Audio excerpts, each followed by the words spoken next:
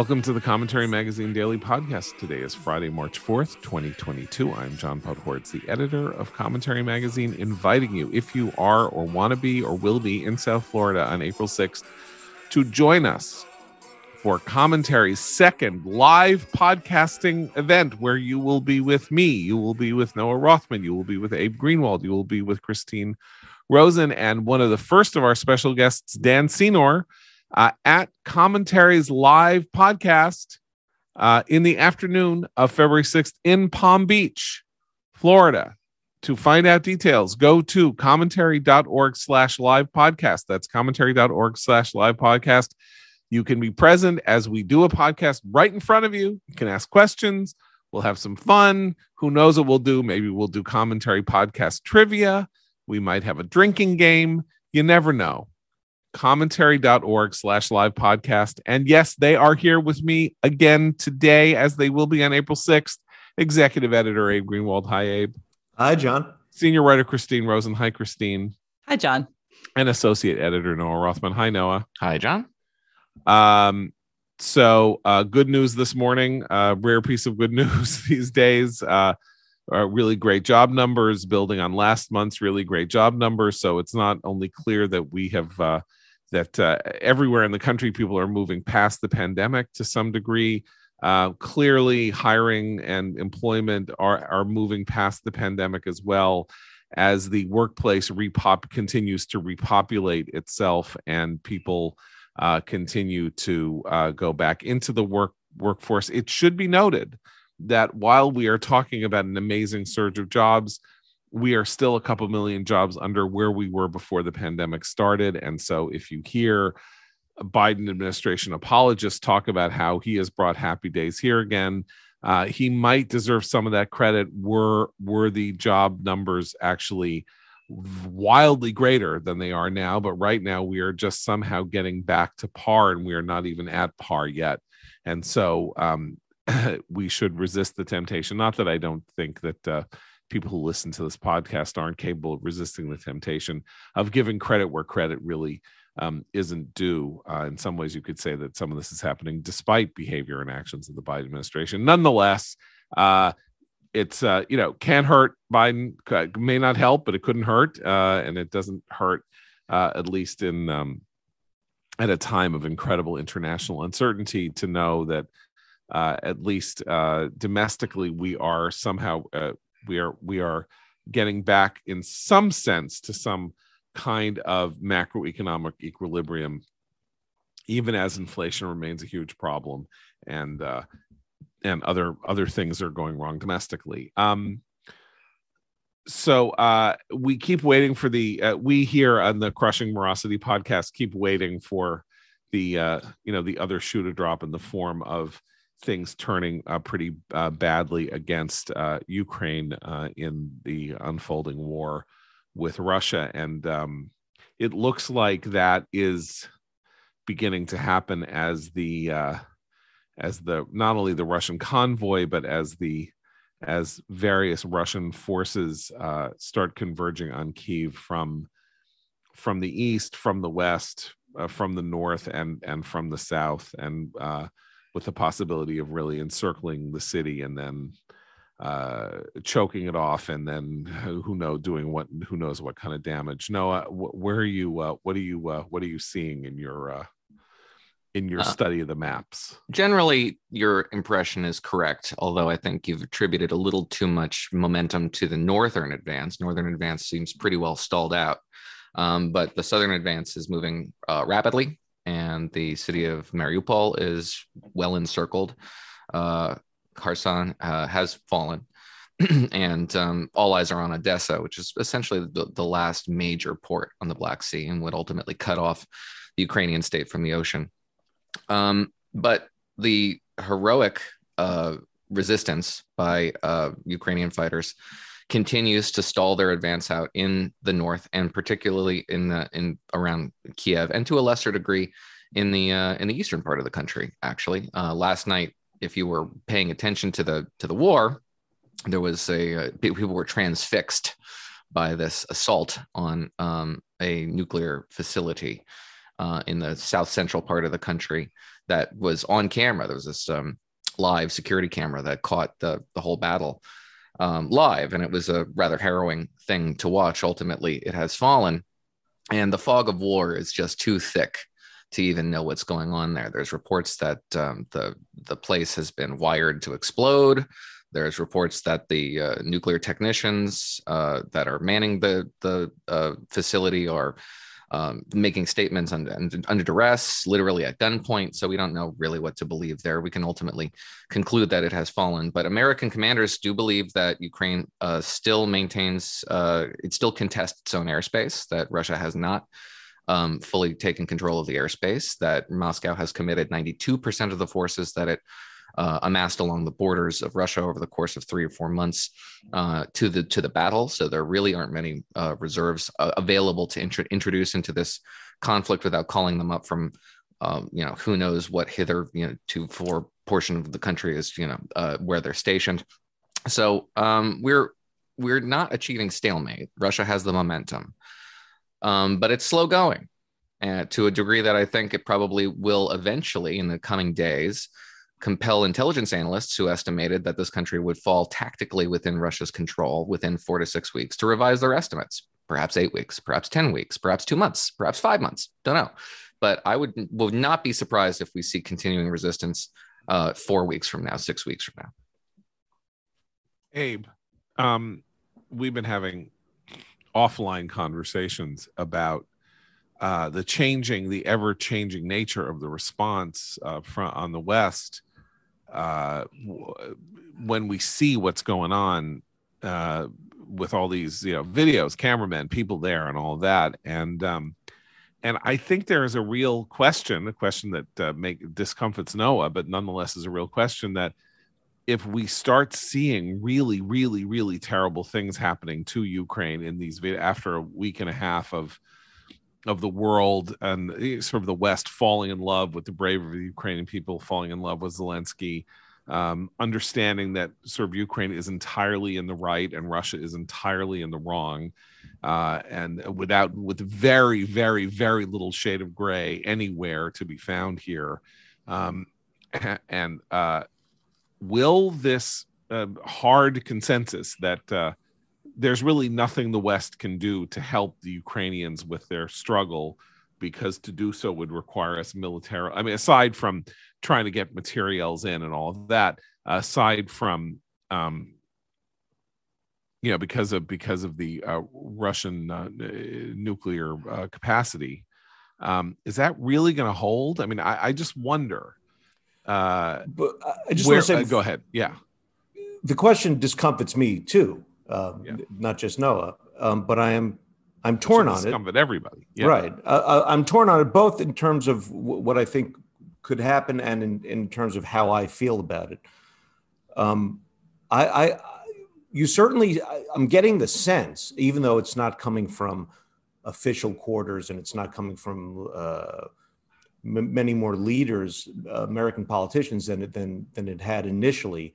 But there is a sort of call on Twitter, in media, a little more along the lines of, are we really going to just sit here and let this happen? That sense is growing. And there's another problem inherent in not responding more forcefully for fear of escalation. Again, a fear I completely understand. But the other problem here is that, so we are all rightly concerned about Putin's having nukes and about Putin's sort of maximalist approach to this military, what's turning into a semi-debacle for him. But this means if that concern completely overrides our inclination to do something more forceful, that we're sort of acknowledging that anyone with a nuke can blackmail anyone at any time, any other state, including states with nukes. That's not going to end well. It won't end well, but how is that different from the status quo? That's acknowledging reality. No, here's where I was going with this. again, it requires you to imagine that we are not in the same emotional condition, say next Wednesday, that we are today, because the Russians squeezed the pincer and they really let themselves loose. Or not next Wednesday, 2 weeks from Wednesday, a week from Wednesday, it doesn't really matter. And that we're watching this in real time, Christine. We're watching it in real time. We are seeing thousands of Ukrainians being killed. We are seeing children dying in that children's hospital that is, in grave condition as it stands right now in Kyiv. We are seeing all of that. And at some point, the question is whether the American and the Western tide of opinion goes from, well, we love them, we support them, we're going to get everything we can to them. Of course, we can't really go to war for them. We can't. To we can't just sit here and do nothing while tens of thousands of people are being murdered in a cause for which there is absolutely no even remotely considered argument that the cause is just. Well, there's two. It's interesting because I agree with Abe that I have also sensed a kind of raising of this idea of is it possible, even from a strategic standpoint, that not getting involved, NATO just said they're not going to do a no-fly zone. We've talked about that on the podcast as well, how that's an escalation. But there are a lot more people now saying, okay, but if we don't deal with him now, is he going to stop? What is ending this conflict even look like? More people questioning that. But I've also been following with great interest the other front in this war that Putin is facing, and that's at home. Another big protest in St. Petersburg yesterday. There's reports that in some of the Ukrainian cities like Kherson and others that the Russians have seized, that they're already filming propaganda videos pretending that the Ukrainians are welcoming them. They're clearly trying to get a hold on the narrative at home because Russians aren't all on board with this. They've shut down everything that isn't state-controlled media. But I don't know the answer to this question. I don't know how much still gets through to the Russian people. I imagine a lot more than used to when there was an Iron Curtain and no social media. So the question of whether he's going to have a lot of either active hostility to this war at home and have to deal with that, as well as his billionaires and oligarchs that we talked about yesterday, that's another problem for him that we can continue to put pressure on with sanctions. Yes, but the question I have, and I've been reading some of the more very not at all optimistic former Russians on this, who are saying what Abe raised, which is, where does it end? If we don't step in now, won't we have to fight him down the line in another territory or in another time not of our choosing? So here's an example of the sentiment that I think you're trying to isolate, John. And besides the fact that, you're seeing this kind of weird reaction against bars that serve white Russians and Moscow mules, where that's where they're like, no, it's Ukrainian now. They're going after, in Canada, restaurants are saying, we can't serve poutine because it sounds too much like Putin. That's hysteria. And it's a sort of thing that can actually catalyze the kind of ill-considered response that you're discussing here. And we're seeing, I think, a more sentimental, emotional approach to this conflict from the State Department and the United Nations mission that is not reflected in the rest of the executive branch. You had Linda Thomas Greenfield, our UN ambassador, accuse Moscow of crimes of war involving the use of banned munitions in civilian areas. And today, the United States Embassy in Kyiv saying that it is, quote, it is a war crime to attack a nuclear plant, casually accusing Vladimir Putin of executing war crimes. To the extent that they're being investigated already in the International Criminal Court sponsored by the UK. We're a party to that. First of all, the president and the Pentagon both were asked this question, both of whom said, no, it's too soon to determine that. So there is an incongruity here that is being absolutely picked up on by the very worst people we want to pick up on it, that our government is not on the same page. And two, that we are closing off an avenue to de-escalate this conflict. We are raising the stakes for Vladimir Putin in a way that we could quite possibly regret. Because like I said in the podcast the other day, we're talking about there's two ways out of this for you, in a cage or a box. And that isn't, we don't share those stakes. The stakes are lower for us than they are for him. And that's the precise opposite of what we want to do. We want to raise the cost of intervention and to the point where they're outweighed by the benefits of withdrawal. We find ourselves on the horn of an interesting dilemma where what you're saying here is very rational, but that we get to this point because people fetishize diplomacy so much. What you're saying is we need diplomacy at this moment. We're in a position in which we need to find a third way. Just to clarify, let me finish my point. I'm not saying we need diplomacy though. No, you are, because you're saying he's either in a cage or in a box, and there needs to be a route out for him that is neither. And ultimately that is a diplomatic route, by which I mean not that, that we have sweet reason and everybody sits down and everything is wonderful, but that we need to have a path outward for him. That doesn't mean that he's boxed in. And that is a negotiated path using, Western power and all that. But that one of the reasons that we're at this point is precisely that people didn't take seriously just how grave the threat was and thought that magically sweet reason, Putin could be led to see sweet reason by measures being taken, in international organizations and that sort of thing that weren't going to do the trick in changing his mind. And so in a weird way, we see the problem with the idea that diplomacy and military strength and the capacity to sort of express yourself militarily, there's often a desire to separate them.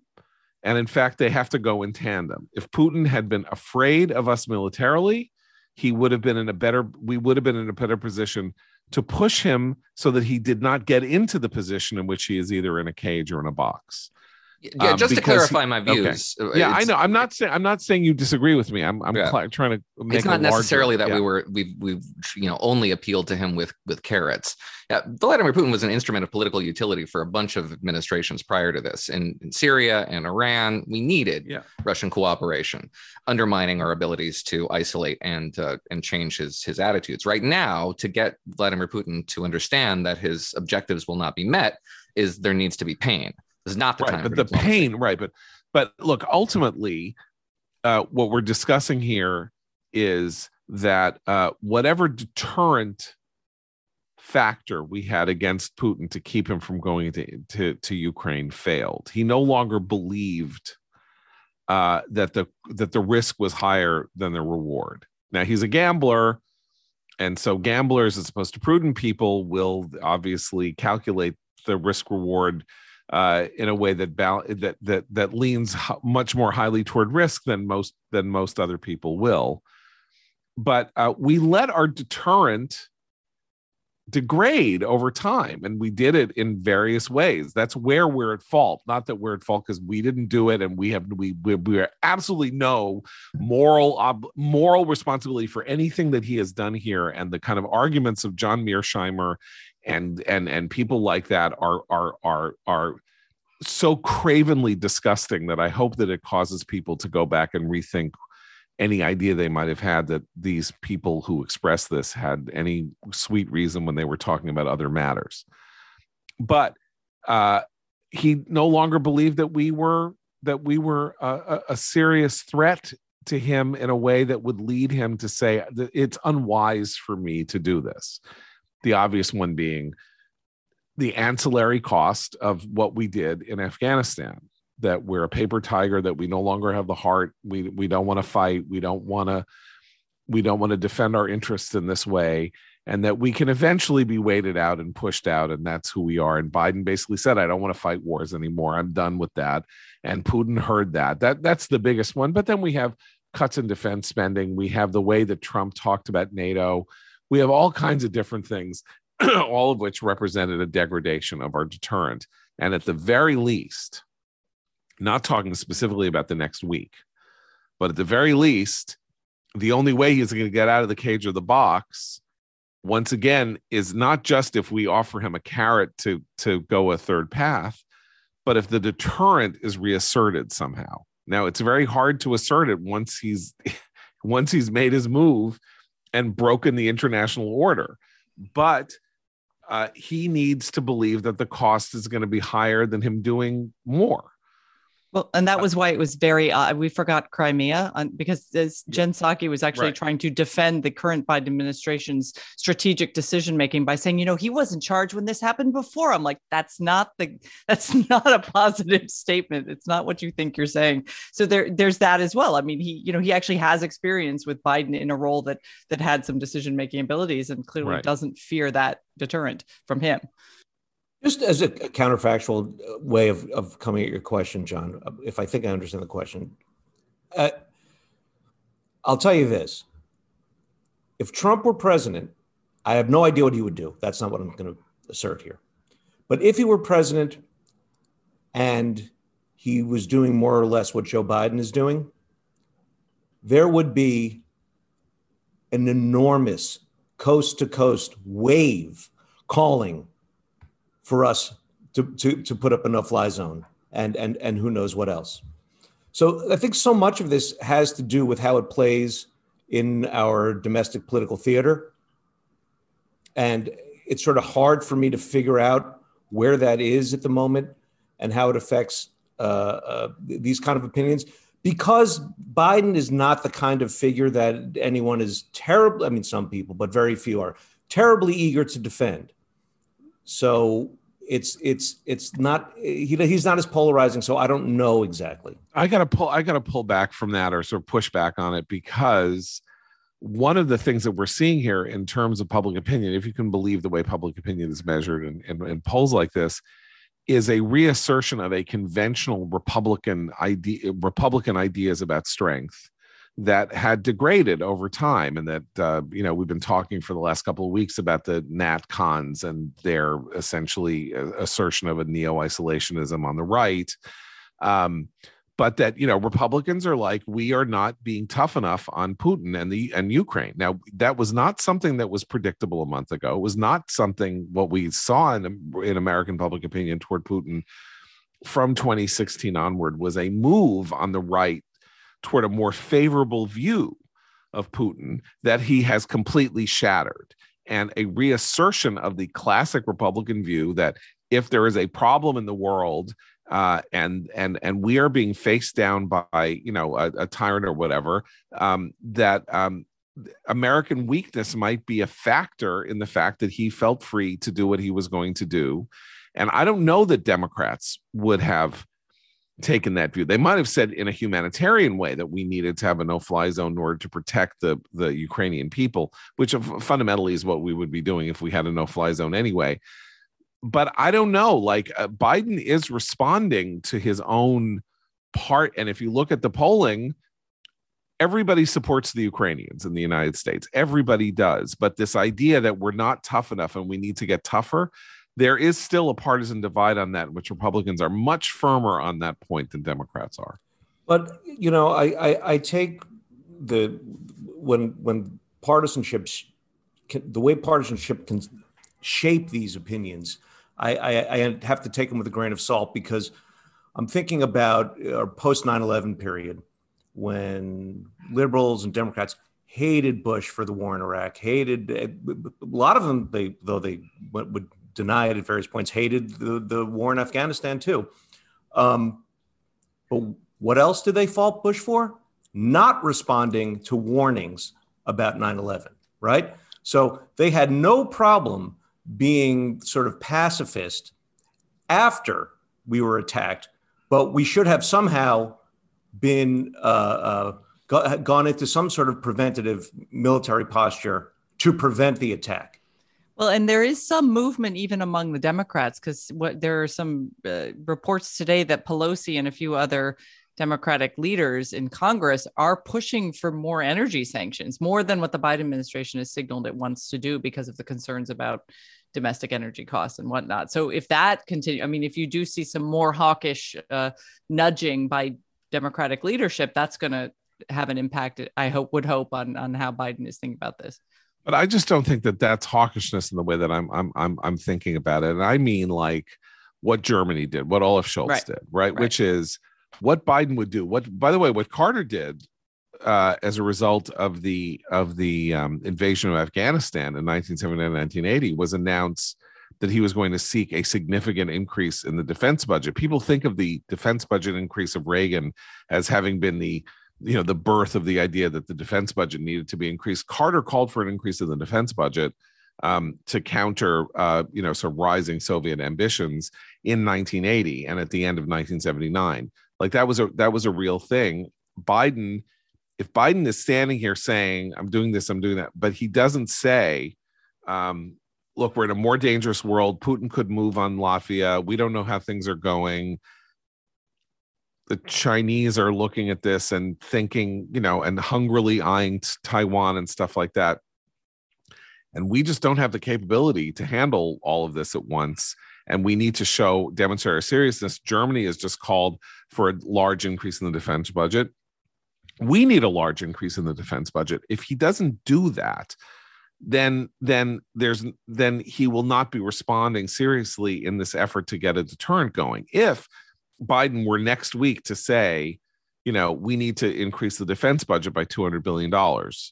I'm just pulling this number out of the air. I have no idea what number it should be in response to Russia, because we need to demonstrate our seriousness and restore our readiness and do stuff that we have to do, that we're blah, blah, blah. Like that's a message that Putin could hear.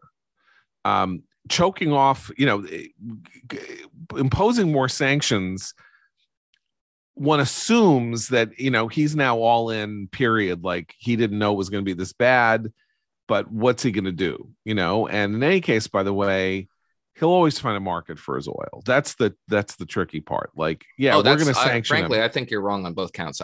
Really? Just to be frank. Okay. You can't find a buyer for Russian energy right now. The prices are rock bottom. Everything must go. And it is very difficult to find somebody to purchase Russian oil, up to and including the Chinese marketplace, for a variety of reasons, in part because it's very difficult to do business in Russia right now. How do you process a transaction? It's literally impossible to process a transaction. So that's one. Two, I think you might be shortchanging the Western response in a way that that isn't how the Kremlin sees it. For 40 years, a predictable, however destabilizing relationship between the United States and Russia was proxy warfare. We armed insurgents, they armed insurgents, we went to battle with each other in proxy theaters. We're engaged in something similar to that now, but it is not covert and it is not proxy. We are directly arming a combatant in a declared war against Russia. That's new. It's not something we've done before. 14 nations are engaged in this. And that's something that the Kremlin's going to change, that changes the Kremlin's thinking, because it's very new and very direct. Look, none of us is a military planner, but all you have to do is look at the map and see if the Russians, the Russians are not only encircling Kyiv, they are working their way around to do what they can do to close off and choke off supply routes for that material. If we're not going to fly it in, which we're supposedly not, because there's no flight, we don't want to engage with the Russians by the air. We have to get it in on the ground. If they if they do what they can to choke off every entry point, or a lot of the entry points, on the land borders, and they get control of the coastline, our ability to supply them is going to be very limited. Like, it's not going to be as easy as it sounds, or as the way we're talking about it. Now, maybe they can't do that. Maybe they really have used up a lot of their men and they don't have more, and they won't be able to do this because Ukraine is so damn big and the borders are so damn long. Very big. And look at a map. All of Western Ukraine is way over towards NATO, where the NATO border states are. Right. As far away as you can get. Right. But you can close off the NATO borders if you really want to. I mean, again, it's a question of manpower, and will and determination. But they can make it harder for us to resupply than we realize. And of course, if you don't have anybody to resupply to, or if the capital falls, yeah, then you're supplying a resistance, and we did that in Afghanistan, obviously for a decade. But that was a much different set of circumstances. And I don't know. I'm just saying, like, you can see, I think, in policy terms, that we have lost our, that the story here is a failure of NATO and American deterrence. It's not our fault, but Putin decided that he had less to worry about from us and NATO, and maybe he miscalculated. Maybe it's the pain is going to be just so severe you're not even going to believe it, and he will be cooed out and all this. By the way, what is everybody's view of Lindsey Graham, sort of invoking Stauffenberg and the plot against Hitler, or the idea that somebody needs to take Putin out on Twitter, which seems to have caused a lot of panty twisting on the part of our Solons. Like, every person who's looking at this hasn't said the same thing in private conversation. That's what I was going to say. He said what we've all been talking to each other about, like, boy, wouldn't that be great if someone would just from the inside get rid of him. But it is the mock horror with which that comment was greeted was kind of interesting. And I wonder if any of them have heard anything that one of the functionaries in the Kremlin or a Duma member has said about the United States and what they want to do to us. It's all just talk. It's nonsense rhetoric, and anyway, it turns the temperature up. It turns the temperature up in a way that the Kremlin understands, because they turn this dial all the time. It's not going to change any attitudes. It's not a strategic blunder. It's not going to make the Kremlin any more nervous or paranoid than they already are. I think the idea is that it was in bad taste. It's in bad taste to talk about. I saw people being like, talk about encouraging destabilize the situation. I mean, he's one senator out of 100. He's one member of Congress out of 535. Like, once again, I just think this is all, it ends up being, oh, please, that's so vulgar. Oh, how can, it's like, give me a break. What are you talking about? Everyone's saying, the easiest solution here would be for Putin to be assassinated. I mean, everybody knows, like, of course, all we're hearing is that this is his war. He's the one who wants it. We saw everybody around that table the day before they went in, and how terrified they all looked, and how none of them looked, they looked green at the gills, like that they were being governed by this crazy man who was making this terrible decision. So, I don't know. I just thought it was interesting that while everyone sort of let a Republican senator, a hawkish Republican senator, say, man, that would be great if, somebody, remember, Stoltenberg didn't work. It didn't happen. Stauffenberg didn't work. So, it's not really the best analogy. There's also a cost-free element to people who are saying, we need a no-fly zone for humanitarian purposes or what have you. It's not going to happen. So it's a very low stakes verbal commitment for you can fall back on when it becomes valuable to you to do so. I'm now going to play the Biden card, Noah, and say, talk to me in a month. Talk to me in a month. Because I will now, in the event that we're all still here, because your suggestion leaves that one up in the air. I look, who the hell knows? That's all I'm going to say is who the hell knows. But I am going to tell you this. I'm going to tell you this: when running a business, HR issues can kill you, and I'm not talking about because of a plot. I mean, they can kill you theoretically, because they'll torture you and torment you and drive you crazy and eat up all your time. Wrongful termination suits, minimum wage requirements, labor regulations, and those HR manager salaries aren't cheap, an average of $70,000 a year. That's why Bambee, spelled BAMBEE, was created. It's specifically for small business to provide a dedicated HR manager, craft HR policy, and maintain your compliance, all for just $99 a month. Your dedicated HR manager, available by phone, email, or real-time chat. Onboarding determinations, they customize your policies to fit your business and help you manage your employees day-to-day, all for just $99 a month, month-to-month, no hidden fees, cancel anytime. With Bambee, you can change HR from your biggest liability to your biggest strength. Let Bambee help. Get your free HR audit today. Go to Bambee.com/commentary right now to schedule your free HR audit. That's BAMBEE.com/commentary, spelled BAM to the BEE.com/commentary.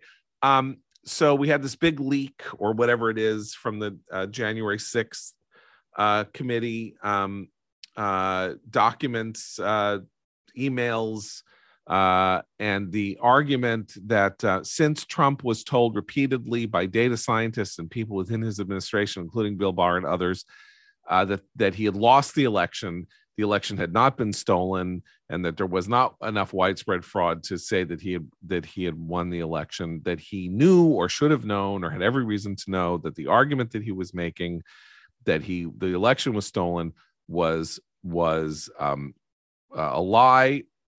And it's a knowing lie. He was lying knowingly. He knew he'd lost, and that therefore he is potentially prosecutable on the grounds of committing a fraud. Not a leak, though, right? This is a court filing. Oh, I'm sorry. It's a court filing. I apologize. Okay, right. And the burden of proof is much lower for the filing than it would be to actually prove for a prosecutor to actually prove what they're claiming. This is in order to get a judge to look at some of the evidence they have in private about a subpoena that has so far been resisted. So that right. This is, I think, it's a lot of people a warrant, right? Exactly. Right. And the burden of proof here is quite a lot lower than if they brought a case. Well, we Trump. don't even have to talk about the burden of proof in one sense, which is there are two major elements of this. There's Trump knowing or should have known that what he was doing was a conscious and knowing lie, and therefore he was, he was acting in bad faith, was not making a good faith argument. That is impossible to prove. That is literally impossible to prove. That goes to what his state of mind was, and unless he says, "I knew that it was a lie and I did it anyway," I don't know how you get anywhere near a courtroom with a case like that. I think it's especially impossible to prove because I don't think it's true. Right. Well, I think ultimately he absolutely believed it. I mean, don't forget, he was walking around thinking, according to a whole slew of private reports, that he was going to be reinstated last summer. Right.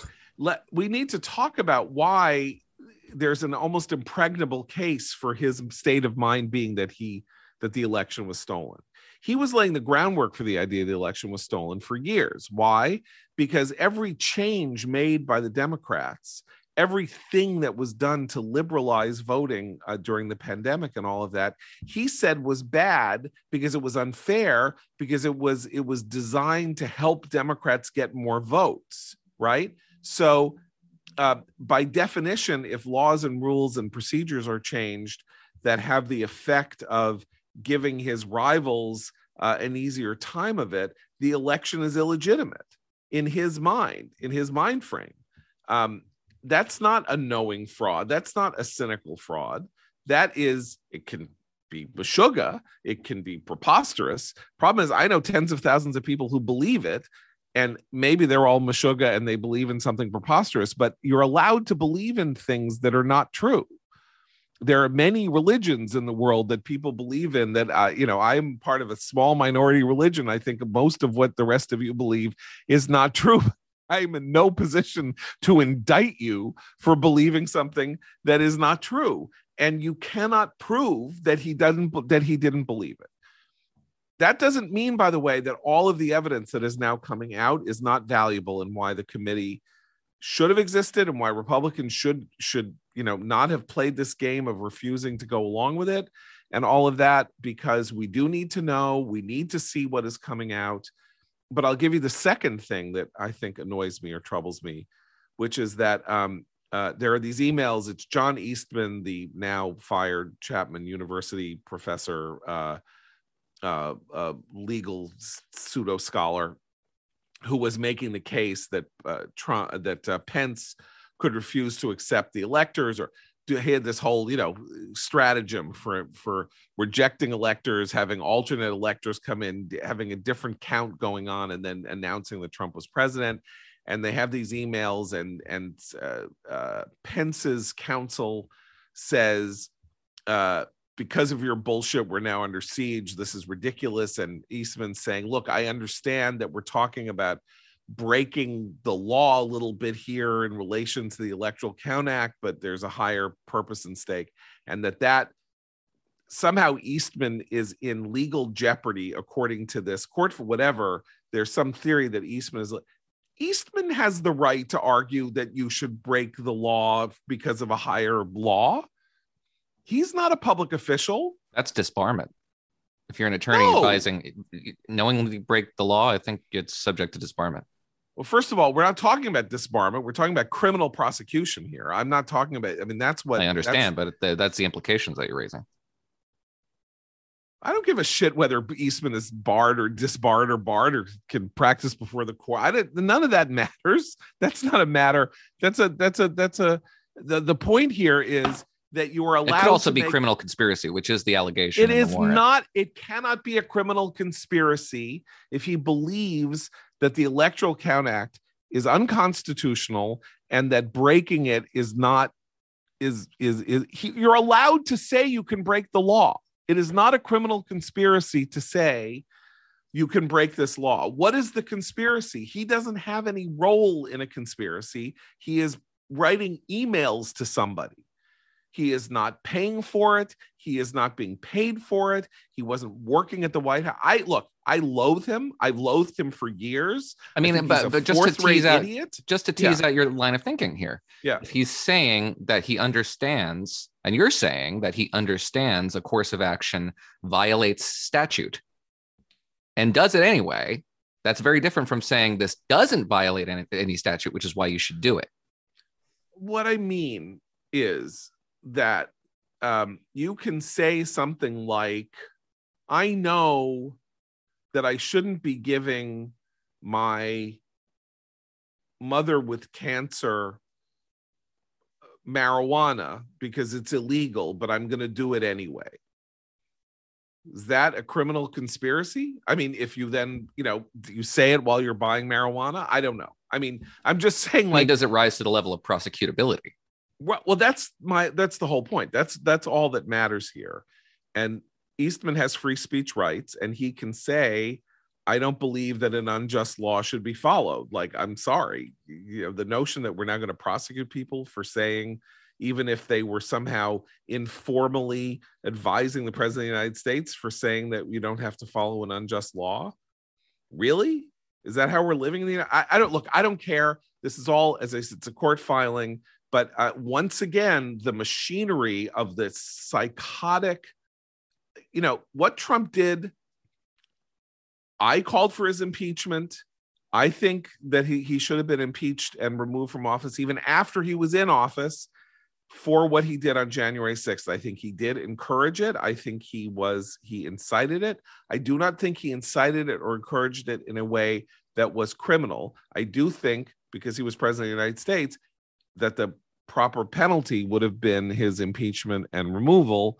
And obviously he was impeached and he wasn't removed. But going now to some argument that you can prove that he knew and did it anyway, I mean, issue the report, lay out all the facts, let Preet Bharara and Larry Tribe and I don't know who else make nonsense arguments that suggest that he should be prosecuted to the fullest extent of the law. See if you can get a grand jury to indict it. What do I don't care. Just, this is a silly, that what's going on here now, it seems to me, is silly. And it harms the case of the irreparable damage Trump does, and it will make him more of a martyr to Republicans if it looks like they are just going after him relentlessly over things that he earnestly believed, and this will boomerang in their faces, will help him get the nomination and might help him get reelected. So congratulations to everybody who is making this nonsense argument, whoever is working on that January 6th committee. Okay, I don't want to be like a monologist here. So, well, I will. Just to add one point to that I've noticed in terms of the rhetoric that's being used, not just by media folks who are predictably, gleeful at the idea of Trump being indicted. It's all about, we can't, if if we don't get Trump, if we don't prosecute Trump, the message to all Americans is that there are some people who are above the law. And it's just like those of us who remember the Clinton years, I start cackling when I hear that. I mean, of course, some people are able to escape the full effect and impact of the law if they are rich and well-connected enough. That's the story of our justice system and many other justice systems, not just our own.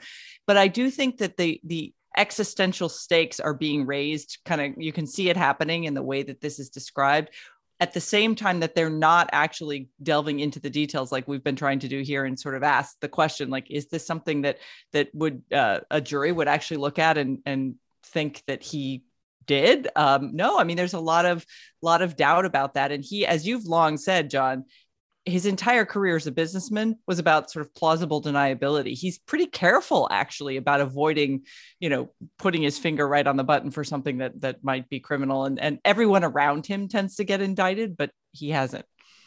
What they're doing, and Trump's enemies have this addiction to doing this, is validating his claims. He's been going around saying, this is a crazy witch hunt for me. They don't stop. And what has happened time and again, right? So the Russia collusion case, garbage.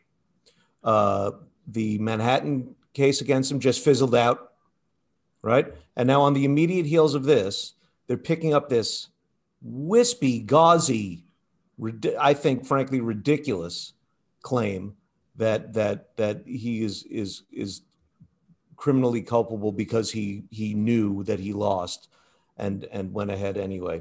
Well, but it's a pursuit of a warrant. It's an attempt to get essentially a warrant. It's an attempt to get a judge to side with them. It's not an indictment. It's not before a grand jury. It's definitely not being submitted to a court to adjudicate guilt or innocence. It's merely to okay a fact-finding mission. Let's see if they put any of this in a warrant. Right. I mean, that's the court of public opinion. It's being treated that way in the court of public opinion, though, I think is the problem. Yeah, but it's see only if a judge even bites. Well, right, but it's only a filing because that's all they have the power to do. I mean, they're not responsible for anything beyond that. I mean, look, it's very simple. They're going to issue a report. There's going to be this pressure on Biden and on Merrick Garland, the Attorney General, to come up with some kind of indictment. It'll be very interesting to see what kind of criticism and rhetoric are launched at them if Garland doesn't indict on the basis of whatever claims are made by the majority or by the report. They're now putting themselves in the position of having a civil war whenever they release this report, because the issue will not be what Trump did, because we all know what Trump did. And if you want to make the argument that he didn't incite the riot, you can go ahead. He certainly liked the riot, and that's all you need to know, or you should need to know. And if you are retconning everything we saw on January 6th as it was happening live, congratulations on allowing yourself to live within a reality distortion field that is deeply unhealthy and not good for your, not good for the for you as a person who believes in logic and obvious conclusions based on the evidence of your eyes. But I just think, like, just let it out, release the report, make the narrative of what happened based on all of that testimony. History will tell the tale. By the way, sorry. Trump was punished. Trump was punished by losing the election. People somehow, that is not enough for the left because they want to. And I think he should have been convicted in the court of impeachment, but they want to take him, they want to bury him, they want to cut off his head, they want to throw him in the garbage can, they want to make sure he never runs again. And in the end, what they're doing is they're making it more likely rather than less that he will run again to prove them wrong, and they're making it more likely rather than less that he will win again. Can I add a grim observation that has sort of tangential to this? reading interviews with man on the street interviews in Russia, reflecting the completely bizarre information environment that they live in, where the Russian people, whether through intimidation or genuine conviction, believe that Moscow's acting in self-defense, that the Ukrainians are bombing themselves, that Russia is only engaged in the Donbass. And you see all these Trump-loving Republicans saying, my God, how could they possibly believe this stuff? Anyway, I mean, it's a very weird position, because I think it would be a terrible thing for this country and its future and all of that if Donald Trump were, you know, if the result in 2025 were that the January 6th commission that should have been doing an important act of historical fact finding ends up becoming an element of his reelection. But this required of them very little. They have required very little of themselves in terms of pursuing the claims and charges that they have case against Trump responsibly and soberly and with good care, because that's what you should do if you're pursuing the president of the United States, and you should not, be doing it like, Michael Avenatti, and effectively they're Michael Avenattiing themselves if they don't sober up and if they don't go in a slightly different direction. And I say that as somebody, again, I'm going to repeat this again. I believe that what he did on January 6th was unconscionable. I believe he bears moral responsibility for what happened. I believe that the impeachment was just, and that he should have been convicted, and that conviction would have barred him from further office holding, and that would have been the right thing. And it didn't happen. And so, but this is not the right way. Whatever's going on here, even if if it doesn't reflect what the final result will be, then fine. Then it was just a sort of thing of the moment. But I sort of suspect that they won't be able to contain themselves when they release the final report. Anyway, I hope everybody has a wonderful weekend. The Batman is really boring. I'm sorry to report. It's 25 hours long and really boring. And but you're probably going to go see it if you're a moviegoer. So don't blame me if you're bored. Have some nachos. Anybody have anything fun going on? No? Not this weekend. Okay. So we'll be back on Monday. For Abe, Christina, Noam, John Podhoretz. Keep the candle burning.